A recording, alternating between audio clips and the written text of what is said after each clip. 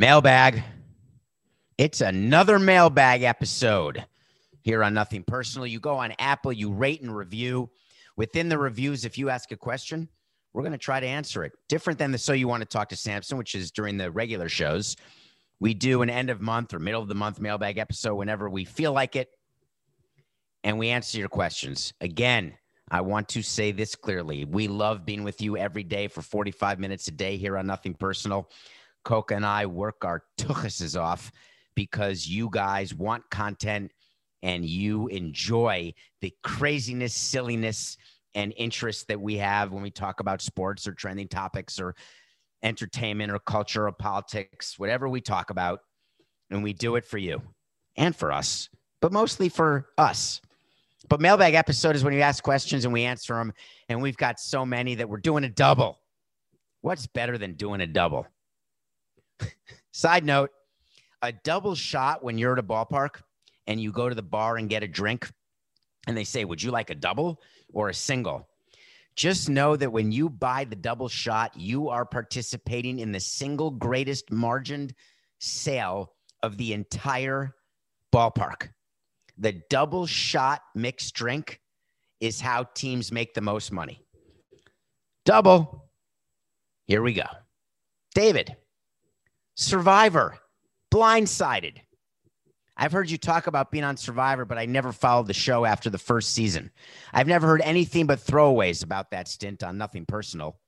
Please put this in the show and expound upon your experience for your newer audience. Thank you. Well, I don't know if you're watching this on YouTube, Nothing Personal with David Samson. Couldn't you just hit the subscribe button? We're not even at 3,000 subscribers, where tens and 20s of thousands of you more are listening every day on Spotify or Apple or Google or wherever you get your podcasts. But for whatever reason, just go to the YouTube channel, Nothing Personal with David Samson, and hit subscribe.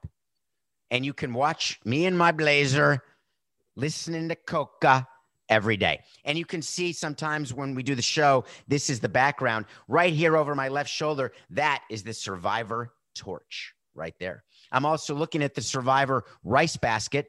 I'm also looking in my studio, which is code for one half of an office, the chair that I sat on during tribal council when I got voted off that Jeff Probst signed. Should I go get it, Coca? Should I lift it and bring it into the show? I'd have to literally get up in the middle of a show, not stop recording, but keep talking, because we don't stop recording. We don't edit. We don't do any of that. Anyway, take my word for it. There is a chair there, and it says, I'm sorry you only got to sit on this only once. Love, Jeff Probst. I'm starting at the end. I got voted off first. Let me go back. I talk about Survivor. It's one of the things that people want to hear about. Greatest TV show. CBS is brilliant, and I'm not saying that because I'm at CBS. It started in 2000. May of 2000, I'll never forget it. Was it May? I may have the wrong month. I think it was May. I think it was a replacement show. It was this new game show. This young guy gets on. Apparently what you do is you go to the jungle, you starve yourself to death, and then you get eliminated one at a time. But then the people who eliminate you have to vote for you, and you can win $1 million, and you can get naked. That's what Richard Hatch did the first winter. And I said, I was watching it with Larry Beinfest in the Salon VIP at Le Stade Olympique. It was May 31st, 2000. You should check that, Coca. Do you have the opportunity to look to see whether the Expos played at home on May 31st, 2000? That would be incredible. That was my first season in baseball. I started in December of 1999. So the first season started in April. It was April 3rd, 2000, a home game in Montreal against the Dodgers that we lost, I want to say 7-2 or 7-3, when Kevin Brown of the Dodgers beat Dustin Hermanson, who was our opening day pitcher for the Marlins. We had a bunch of errors, but check Coca to see if the Expos played at home May 31st, because I believe we watched it the actual day that we were at home. But no, Coca's saying that we were in Cincinnati that day. If we were in Cincinnati on May 31st, 2000, what that means is that we watched – when was the next home game after that, Coca? By the way, we don't rehearse. We just talk about what we want to talk about, and then we talk about it, and then we keep doing the show. And now I'm just delaying so he can look at the schedule and see when we were first home. And it looks like we were home. Oh, by the way, We were home Friday against the Orioles. So we obviously watched the first episode then Friday night, because we wouldn't have been able to watch it in Cincinnati because we would have been in Cincinnati. So we watched it Friday, June 2nd, right after the Orioles game. We had it saved. Back then, we had our video guy who would capture each game on a VHS tape. Forget all the computer and all the stuff that happens now where you can do an at-bat by an at-bat. We actually were taping games, and then when players were studying tape, they'd have to fast forward or rewind to their bats, press pause and look at something, and then forward again or back. So we got a VHS brought to us in the suite, and we watched the first Survivor. And we said to each other, we want to do this. And Larry said, I'm never going to do this. I don't like bugs. And he said, you're a city guy. Why would you ever want to do Survivor? And I said, that's exactly why I want to do Survivor. And Larry said, I don't want to take my shirt off. I only do that when I'm drunk. And I said, Larry, I don't mind taking my shirt off. I'm totally fine with that. You know, I'll work in a salad from time to time, and I'll eat bugs, and I don't need to eat a lot. I'm good. And I could do these challenges. I want to get on the show. We watched Survivor every season after that. I never missed a season, never missed an episode, ever. In about 2010, we were in the middle of building a ballpark in Miami. Maybe it was 2009, 2010. I sent in a video. You know how at the end of each season of Survivor, they'll say, if you think you have what it takes to be the sole survivor and win the $1 million prize, go to cbs.com/survivor and submit your video today. So I made a video, some ridiculous video, sent it in. Didn't hear anything. Nothing. I said, I'm not giving up. I got to do this show.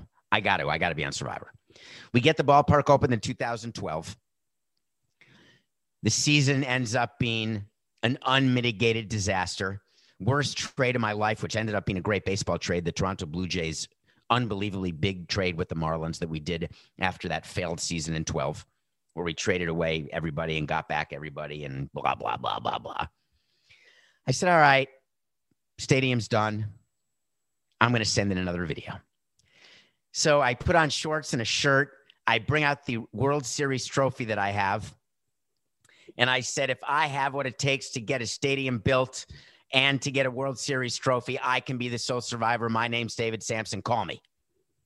The next day, I get a call from casting at Survivor saying, is this really David Samson, the president of the Marlins? I said, yes, this is me. And that's the video you submitted. It's the worst audition video we've ever seen.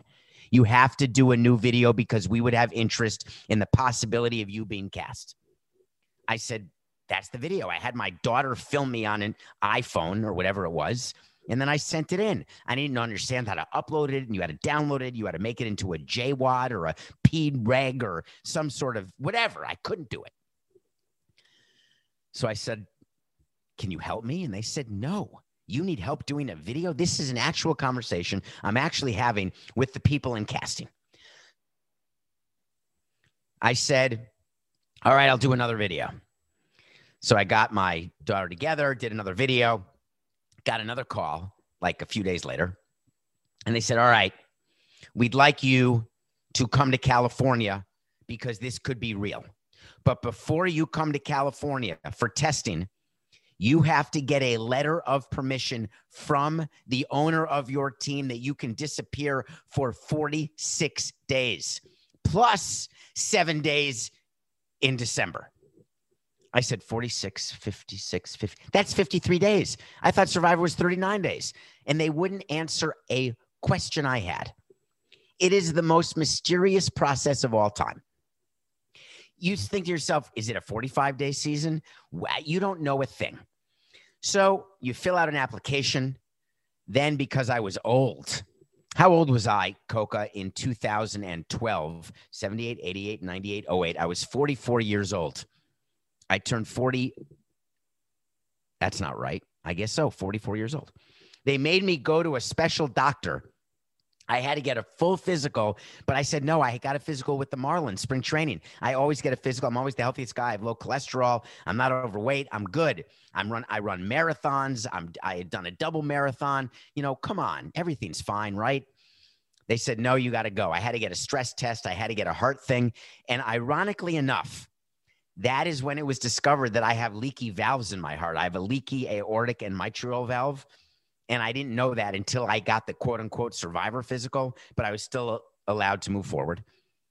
And then they put you on a treadmill and they make you run until you puke. And I had done that. That's like a Tuesday for me. So I passed that physical. I get on a plane and I said to them, this is actually, I've never told this, Coca, before, but they fly you to California for what they would call casting finals, where they bring in a bunch of people and from that they make the cast. And they said, hey, here's the CBS travel agent and this is your flight to California. I said, hey, I have an idea. I'll make my own flight, because they were going to fly me right in seat 36A. And I'd rather fly in row 1A. I'm spoiled that way. I'm lucky that way. I've got a lot of miles. I said, I'm going to fly first to California. And they said, well, no one ever does their own flights. What are you doing? I said, I'm doing my own flights. I finally got permission to do my own flights. I land in California. They take me to a hotel called the DoubleTree. I'll never forget it. I actually have it written down to this day. I kept it in my notes section.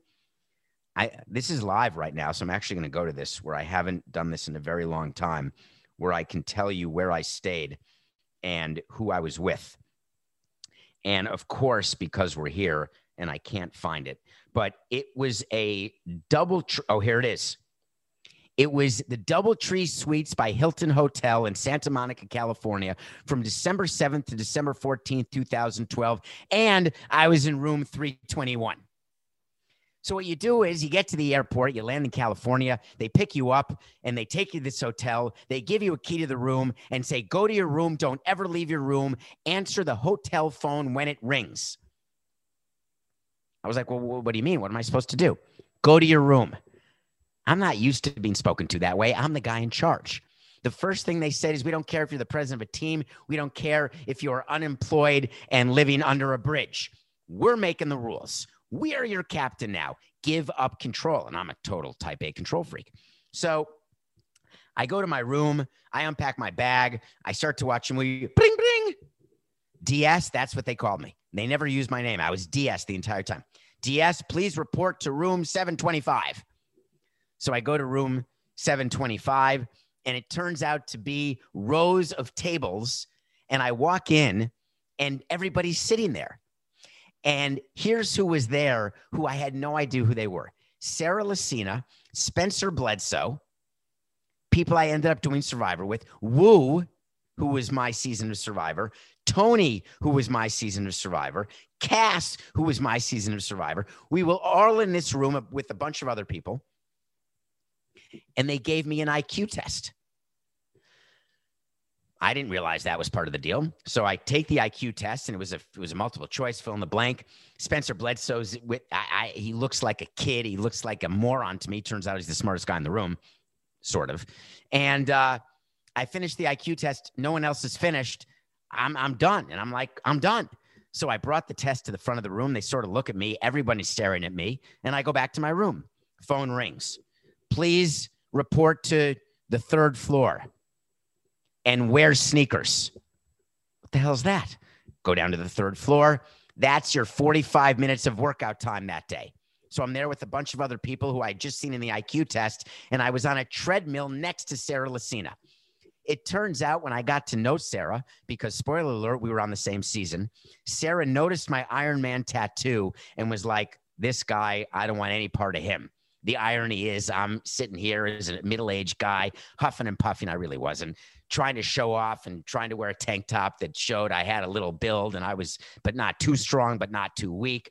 And I had the treadmill like on 6.2, pretending I could run 9.5 minute pace, whatever the case is. Meanwhile, I'm looking at everyone. They're looking at me. Back to the room. All right, bring. Please go to the cafeteria. Go down. 3 meals a day. You eat alone in silence. You go to a buffet. You're not allowed to talk to anyone. You can't look at anyone. You get your food. You eat in a half hour. You go back to your room. Phone rings. You then go meet the head of casting. Phone rings. You go meet Mark Burnett and Jeff Probst. I sit down with Mark Burnett and Jeff Probst, and they say, David, you really going to do Survivor? I said, not only am I going to do Survivor, but I'm going to win Survivor. Jeff Probst looks at me. I just met the guy. And he says, you can't win this show. I said, yes, I can. And I'm going to. And I said, by the way, you better not tell anyone that I'm the president of the Marlins. And they said, oh, no, not us. We're never going to do that. Let's see what happens. Next day, phone rings. Please report to room 769.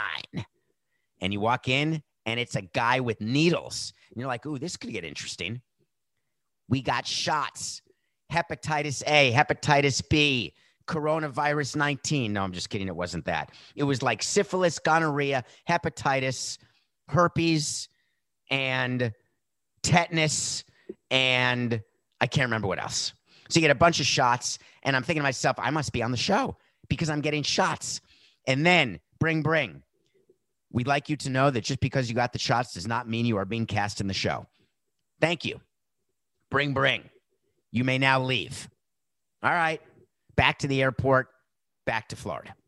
No idea whether I'm going to be cast. No idea whether I was good in front of Jeff Probst from Art Burnett. They do camera. They do settings. They do this and that. Get a phone call. David, you are being cast in season 29. That's amazing. When does that film? Sometime in July, August, or whatever. Then get a call. No, you're going to do 28. No, 29. No, 28. By the way, go shopping. You got to wear this, that. Get a blazer. Get a this. Get a that. So I went shopping. I bought clothes. I was obsessed with it. It's all I talked about was Survivor. That was it. That's all I thought about. And you can tell because we lost 100 games in 2013. Get a letter saying, here's your flights to Los Angeles. You leave on July 4th. So I said, all right. I got my VPs together. I had a meeting because I wasn't allowed to tell anyone. My family had to sign a form that said they wouldn't tell anyone, that it was private. I had to sign a form that I didn't tell anyone. I had to sign a release that was this thick. CBS, you should be proud. The release was this thick, like a corned beef sandwich at the old Carnegie Deli. That's how thick. You just sign it. You don't read it. Again, I did my own flight to California. I have no idea where Survivor is being filmed. I'm going on every chat room because at that time, it was not all being filmed in Fiji. At that time, they would go to different countries, different places. I was so super excited. Where is this going to be? No idea. They don't tell you. You get to California, you go back to the DoubleTree. The first thing that happens, they come into your room and they go through and do a full body search and a full search of all your stuff. You're told how to pack. You have to have jury clothes. You have to have post-jury clothes. You have to have pre-game clothes. You have to have during game clothes that are approved and that are set with the camera, blah, blah. You have to then send the clothes that you're going to wear to Survivor. Do you know what they do with those clothes? Guess what? I sent them my undies. When they were given back to me, there was no more fly. They sew the fly shut on your undies so you don't get a turtle situation, because then they'd have to edit that out. Little known fact there, right? So you go to the hotel and you wait and you wait. And then all of a sudden you get a call. Be downstairs in 45 minutes with your bags. You're getting on a plane. I go downstairs. I've never told this story, I don't believe, to anyone. I go downstairs, and there is the cast of Survivor Cagayan. I see Cliff Robinson, who I recognize. I know who I am, so I assume it's some sort of athlete sports type season because I don't know the theme. I don't know anything. They make you not talk. You are silent. You can't talk to any of the cast members who you now know are your cast members. I recognize Sarah. I recognize Spencer. I see Tony. I see all the other people for the first time. They sit you in the lobby in different places. I'm sitting there. I can't see the other cast members. They can't see me. 5 minutes, 10 minutes. I'm like, this is crazy. You know, what the hell's going on? I'm giving up control. 15 minutes. 40 minutes later, 40 minutes of me sitting in that lobby. I stand up. I look around. The entire cast is gone. I said to myself, wait a minute, am I being filmed? Did I get eliminated already? Like, did I do something wrong? I had no idea what was going on. And let me reiterate, when you are in control and like being in control, and then you're not in control and you can't be in control, it totally freaks with your head. So I go to the bellman of the hotel and I say, excuse me, was there a group of people here? And he said, maybe. I said, I'm sorry. I'm not supposed to say anything, but I'm on Survivor and I was here with the entire cast and now they're gone. The guy turned like a ghost. He said, oh my God, sir, the Survivor bus left a half hour ago. They left without me. I had no idea what to do. I thought it was a joke. I thought that I was eliminated, that I was off the season. They changed their mind. Apparently, the doorman of the hotel had someone to call who were the escorts, because when you fly over to film Survivor, you're escorted by security because you're not allowed to talk on the plane. You're not allowed to talk at the gate. You're not allowed to talk anywhere. Meanwhile, I still don't know where I'm going. I've got my bag. I've got my flying clothes. They took all my phones, which I tried to sneak. They took all my Ambien and Xanax that I tried to sneak. They took my iPad. They took my extra burner phone, burner alert phone. They found everything. The people forgot me. They come back to the hotel, not with the other cast members. One of the security guys apologized profusely, said, oh my God, I'm so sorry, but we are so late. We didn't know what happened to you. I said, dude, I've been sitting in the same place for 40 minutes where you told me to sit. They were mortified. It never happened after that. You go to the airport. I'm wondering where we're flying. You don't have your ticket. You don't know anything. Get online and I see, wait a minute, we're on Air Philippines. We're going to Manila. So I know we're filming in Philippines. I get a seat 89H, and I was pissed because I'm an anxious flyer. It's a long flight from LA to the Philippines. I don't want to fly in a middle seat. I don't want to make it seem like I'm spoiled. I don't want to make it seem like I have to fly in first class. I go to one of the security guards and I say, listen, I don't want to, is there any way that I could sit in a different seat?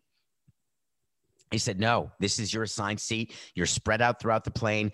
Security is spread out throughout the plane. It's a commercial plane. There's a bunch of other people on it. And it's done in a way because there's no communication. You can't talk to anyone. And I said, but wait a minute. What about that big guy over there? Because I had seen that big guy, who I knew to be Cliff Robinson, but I didn't let them know that I knew it was Cliff Robinson because I was starting to play the game because I figured maybe the game started. I said, how come that guy got extra legroom seat? Meanwhile, he's 6'10", rest in peace, Cliff. I miss you so much, brother.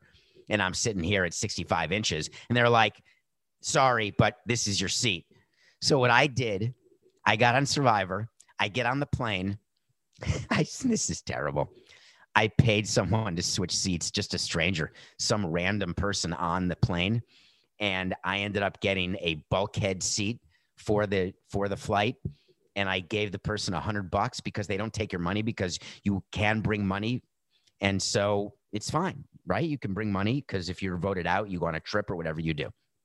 So I get on the plane. Tony spends the entire plane with his head on the tray. I spend the entire plane ride totally anxious because I had nothing to put me to sleep. I didn't sleep a wink on the plane. I'm totally despondent beyond repair. We get to the Philippines. They put you in a van after we took another flight. It was a whole thing. Suffice it to say, the Survivor experience is real. It's exciting. There's a bunch of days beforehand where you're with the cast, but you can't talk to them, where you're getting more medical checkups, where you're doing pregame press, where you're talking to the media, where you're taking the pregame cast picture. You never know when the game's going to start because they don't tell you. We got woken up at 2 a.m. one night and said, we're starting the game. And then you just start and the cameras roll. And then I was gone. I love Survivor. They did charity afterward so I could buy back all the stuff. I bid on all of my own stuff. I bid on the pen that was used at Tribal Council. I saved my buff. I didn't throw it in the fire. I bought the chair. I bought the rice dish. I bought my torch. That was the actual torch, which, by the way, they're super heavy. I love Survivor. When I was the first boot, I end with this. I got voted out after 3 days. I went to one challenge, one Tribal Council. The challenge was impossible. It's real. The hunger's real. There's no food. I lost 7 pounds in 3 days.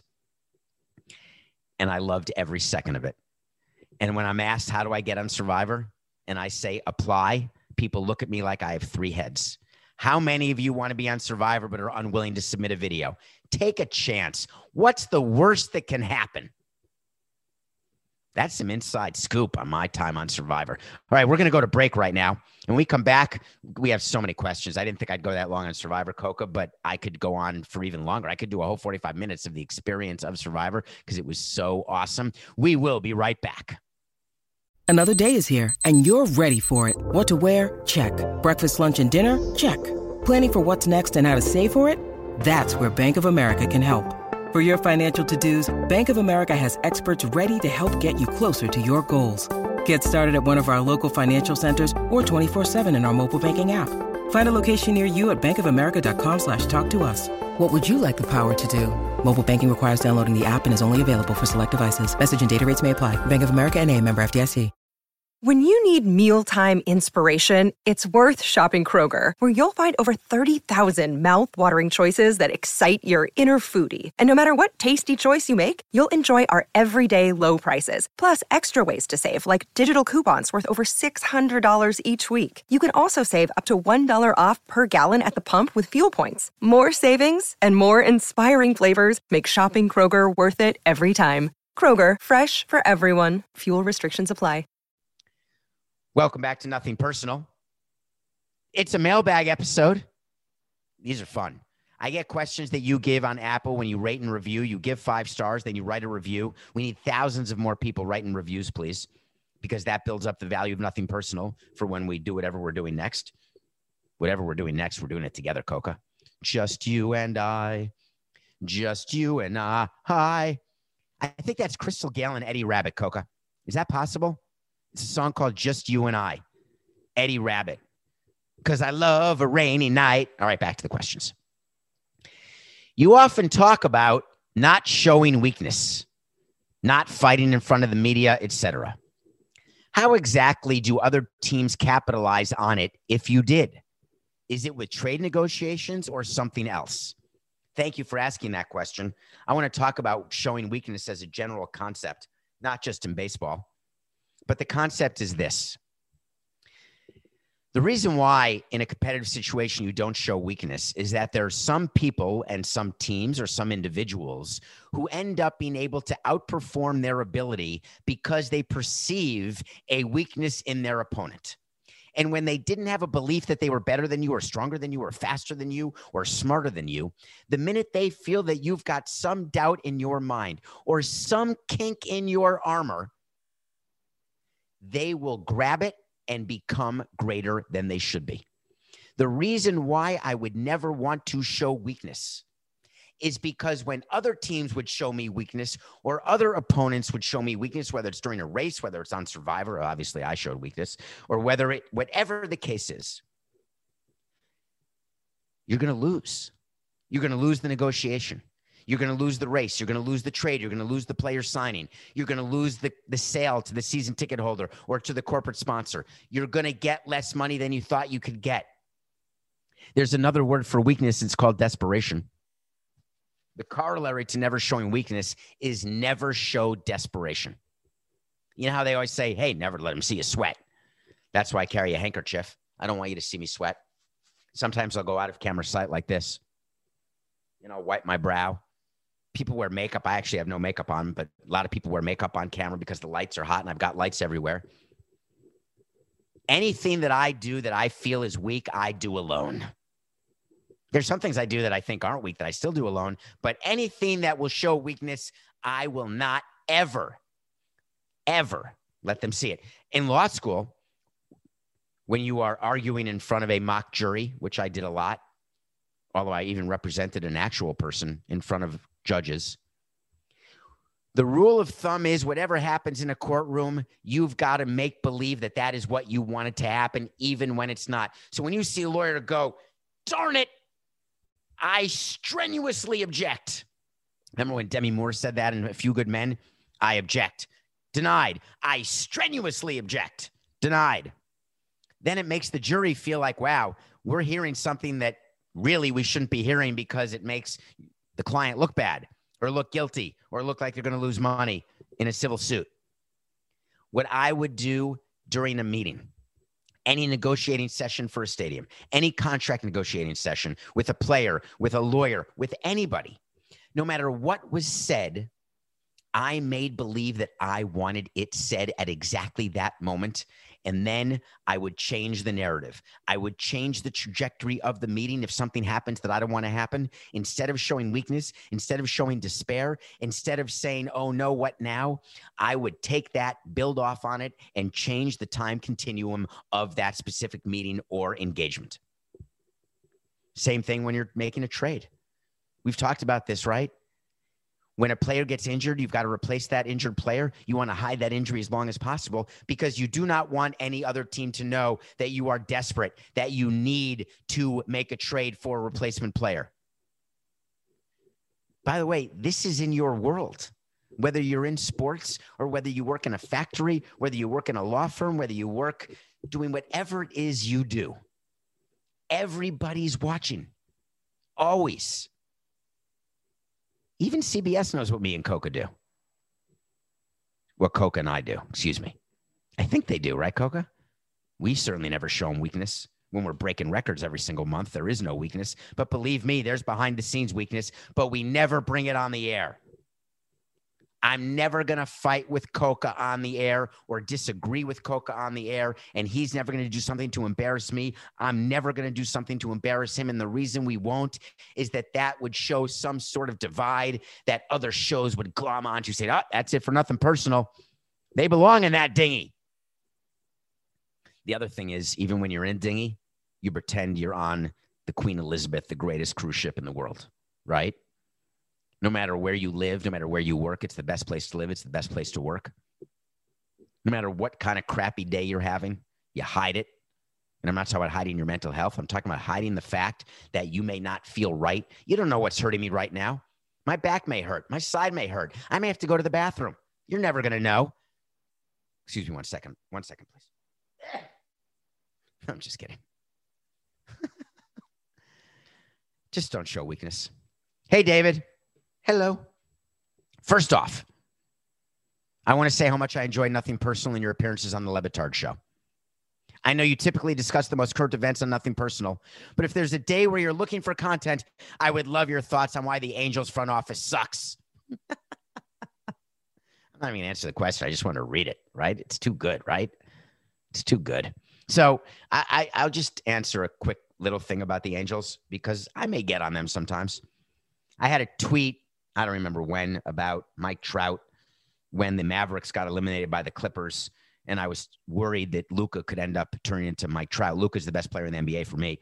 Mike Trout is the best player in baseball in theory, and he never plays in October because there's no team ever built around him, but it's not for lack of trying. Artie Moreno actually spends money on the team. You want to know why you're not winning in Los Angeles? It's not because Artie Moreno doesn't spend money. And most times, that's all you want as a fan base, right? You're desperate for your team to spend money. Oh, that guy's available. Get him. That guy's available. Get him. I don't care what he gets paid. You're rich. You can do it. No one wants to hear about an owner who doesn't want to sign a player. They're not interested in that. Artie Moreno has done you proud in Los Angeles. But here's the problem. Artie Moreno is using his money to sign players with reckless disregard toward building a winning baseball team. He wants the shiny new toy every year, whether it's Trout, whether it's Rendon, whether it's Ohtani, whether it's C.J. Wilson, whether it's Albert Pujols, on and on. Justin Upton, on and on. Go back and look at the litany of players who Artie Moreno has signed, and you can't say that he has done a bad job of spending. He's done a bad job of choosing because he doesn't listen to his baseball people. And then when it doesn't work, he just fires them, brings on someone new. And then it doesn't work, he fires them, brings on someone new. That's what you do when you're an owner and you're not winning. You fire people even though you're the one who's doing it. Is it ever going to change? Not with Artie. You also wanted to know whether or not he had to convince Mike Trout to stay. Are you really asking that question? Is there someone out there who's wondering why Mike Trout signed a $430 million contract? I think that was the amount, Coke. I may have it wrong. Are you really asking me that? Okay. You don't get the show. I appreciate that you watch the show and listen to the show. I really do appreciate you.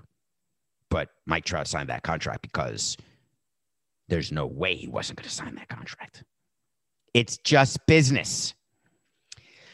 Okay. So I like when questions start with so. Here's the next question. Since you have brought up expansion again alongside talk of the A's and their quest for a new stadium, I wanted to ask a previous question again. I don't recall reading this before. With team values skyrocketing over the last decade, and with most having owners who bought in at a fraction of that, how many buyers exist for a team that ends up on the market? It doesn't seem feasible for new buyers at 10 figures to expect the same ROI as their predecessors. Does that vastly thin out the buyer market? Or is the allure of being the owner of a pro sports franchise enough for franchises to continue to be a hot commodity? Thank you for asking that.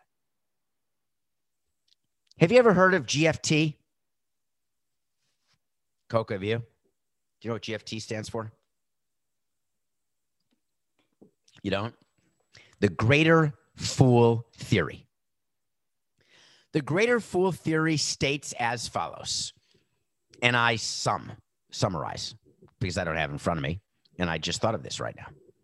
The Greater Fool Theory states that when you own something, there will always be a fool greater than you that will want to own it at a higher price than you paid for it. The Greater Fool Theory is an absolute slam dunk, accurate, correct state of being in the world of professional sports. And the reason GFT works in sports is 3 letters. The 5th letter of the alphabet, the 7th letter of the alphabet, and the 16th letter of the alphabet. 5, 7, 16. Hurry up. Are you doing it? Are you doing it, Coca? What's 5, 7, and 16? How fast are you doing it while listening to this show? You're not pressing pause. You're still following, rating, reviewing, and telling your friends about Nothing Personal. E-G-O. Ego. Do you know how amazing it is to be an owner of a team? I was the president of a team, and it made my ego so big that it got me into trouble. Because you feel like you're in the room where it happens. You feel so important. It's so stupid now that I'm 3 years out after being fired. And I realized that I was just as happy working on Wall Street. I was just as happy delivering newspapers. I'm even happier right now doing Nothing Personal. But there's something about when you are the president of a team, when you're in it, or the owner of a team, when you're in it, that you just can't get enough. It's like drugs. It's an addiction. There's dopamine going all the time. There's people who care what you want to say, even though what you're saying is absolute horse hockey. Now on Nothing Personal, it's totally different. You care what I want to say, but I have to be good because I have to earn your listen every day. I have to earn your follow every day. It's a little exhausting, but I love it. And I respect the fact, and I certainly don't take you for granted. But the president of a team or an owner of a team, forget president, let's talk owner. You couldn't give a flying rat's ass about whether or not a fan likes you or doesn't like you because you own a team. You've heard the Steve Ballmer story from me, right? Steve Ballmer couldn't get into a restaurant, founded Microsoft, was worth $1 gazillion billion, bought the Clippers for a couple billion, which was in his checking account or in his next to his bed, under his bed, wherever it was. And all of a sudden, he's famous. Everyone wants his autograph. Everyone wants his picture. He can eat wherever he wants, whenever he wants to. That's not a joke, folks. That's real. And when you are wealthy, it's because you're good at what you've done and you've got an ego. When you buy a sports team, your ego goes up by 5x. And you think because you were good at what you used to do that you can be good at what you're now going to do, which is why owners get involved so much. What about the return on investment? Do you do it for the money? Back in the day, many owners, that was their principal source of income. They bought it like any other company. They ran it like any other company. They used their wits, their intelligence. They tried not to use their emotion. They bought a team for $1 million, $5 million, $10 million, $40 million, $70 million, $100 million. And they wanted to make the numbers work because the money they made at the end of the year, the profit they would use to buy their first yacht, to buy their third house, to get to be invited to Sun Valley, blah, blah, whatever the case is. But then they held the team. They ran it for 5 years and 10 years and 15 years. And their initial investment was 10, 20, 50, $100 million. And their team was worth $1 billion. And all of a sudden, they realized that they could borrow money from a bank using the team as collateral, and then they could buy the yacht or go to Sun Valley or do the things they did. So ROI was not a big deal because you always knew GFT is in effect. Someone's going to buy the team if I want to sell it, or I'm just going to pass it down to my children or to my spouse or to my aunt and uncle or my niece and nephew, whoever the case may be, or to my friend, my Roman, or my countryman. Is that what Bruce Sherman and Derek Jeter are feeling right now when they bought the Marlins for $1.2 billion? Do you think they're not worried about ROI when they put together a group of 25 people, including Michael Jordan, to buy the team? And now they're all wondering why the team is losing so much money, and they could give a crap about ego or about any of it. They want their money back. So what we've seen is actually a complete change. Because teams are worth so much more, original owners at lower price points are not as interested in what the return will be versus teams that buy in now at these much higher numbers. Even a Steve Ballmer has got to run it like a business. And as owners change, and believe me, you're going to see a full change in team ownership because all the old white guys are going to die. I mean, not soon, like in 30 years, but eventually. And then the team will be bought by a different party at a high number, and it will be run like a complete business. So when you wonder what the expansion fees are, when you wonder what relocation fees are, when you wonder what team values are, and you wonder, are there fewer people available to buy teams? The answer is no. Because whether or not, do you know during COVID that the billionaires became more billionaires and the poor people became poor and the middle class kept disappearing, but the rich got richer? I mean, the really rich got really richer. The sort of moderately wealthy and comfortable sort of stayed moderately wealthy and comfortable. The middle class got disappeared like they always have, and the people who were poor got poor during COVID. And do you know that what billionaires want? They want toys. Isn't that terrible to think that the team that you love, that you put all of your heart and soul into, is actually a toy? But is that consistent with what I said? Whereas if you buy a team for $2 million or $3 million, it can't be run like a toy? That you expect an ROI because you're not sure whether the team is going to go up another billion or another billion? I buried the lead. The people buying the teams now for billions of dollars, the individuals who are the billionaires, not the groups of people like the Bruce Shermans and Derek Jeters. I'm talking about the Steve Ballmers of the world, the Jeff Bezoses of the world, who already have their billions. It's all relative, right? It's like if you have a net worth of $100,000 and you buy something for $10,000, that's sort of a big deal. That's 10% of your net worth. If you're worth $100 billion and you buy a team for $5 billion, that's only 5% of your net worth. And do you know that the percentage of net worth, if you are worth $50,000 and you spend $10,000 and that's 20% of your net worth, that is extremely important and meaningful. But if you have $50 billion and spend $10 billion, that's the same 20%. But guess what? You still have $40 billion versus $40,000. Meaning it doesn't mean as much, meaning it's always going to be a toy. It's always going to be an EGO play. There's always going to be a greater fool who says they can do it better than you. They can win more. They can get more sponsors. They can get more fans in the stands. They can get better players. They can change the culture. That is what new owners always say because that is what their ego tells them to say, because anything you can do, I can do better. I can do anything better than you. Thank you for that. I like that question. All right, I got to end with one because I'm not going to skip this one, Coca. I'm just not. So we may go over 45, but I'm doing it. I'm sorry. David, is there any truth to the claim that pitchers pitch to the scoreboard? There's a lot of other parts to the question, and they want me to talk about win-loss, but I want to talk about pitchers pitching to the scoreboard, pitchers pitching to the speed gun, because there's a whole thing in baseball now about wins and losses. Don't count wins and losses. We're looking at all the other analytic data. We're looking at spin rate. We're looking at whip and WHP squared to the third times 4. People are going to college to study it. People submitted papers back in my day. Now it's even more so. They go to an Ivy League school or non-Ivy League school. They write a 20-page paper on why it is that Mike Trout hits 310 and not 320. And here's the type of pitches he doesn't swing at, but he should swing at. Blah, blah, blah, blah. Boring. What are pitchers paying attention to? Do you think that when they're in line for a win, let's say the team, and this was in your question, if the team is up 5-0, that means the pitcher's okay giving up runs? But if he still gets the win, it's better to have a win? Is it better to just look at ERA and have a pitcher with a low ERA but no wins, or a high ERA with 20 wins? We had a pitcher named Tom Kohler. Tom listens to Nothing Personal. He's a fan of the show. Tom was a winner at every level. He won games. The new breed of GM in baseball cares less about winning games than about putting yourself in the statistically best position to win those games. I am a consequentialist. I want to win games.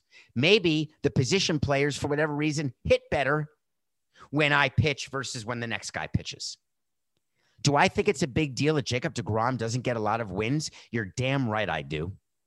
Does that mean Jacob deGrom is not the best pitcher in the National League? Does that mean he's not going to win his third Cy Young? Does that mean he doesn't deserve the money he gets paid? No. But what it does mean is that his team doesn't score for him. He doesn't get wins. And it's not like he's only pitching 3 innings. He's pitching more than 5 innings, which is what you need to get a win. There's something going on there. I would rather have a 20-game winner with a 5 ERA than a 5-game winner with a 2 ERA. Why? Because that's 15 extra wins I don't have to spread out through an overtaxed bullpen. For the life of me, I don't understand why people forget the bottom line in baseball is not stats. It's not analytics. The bottom line is winning, winning, winning. It's just business. Thanks for all the questions. This is Nothing Personal.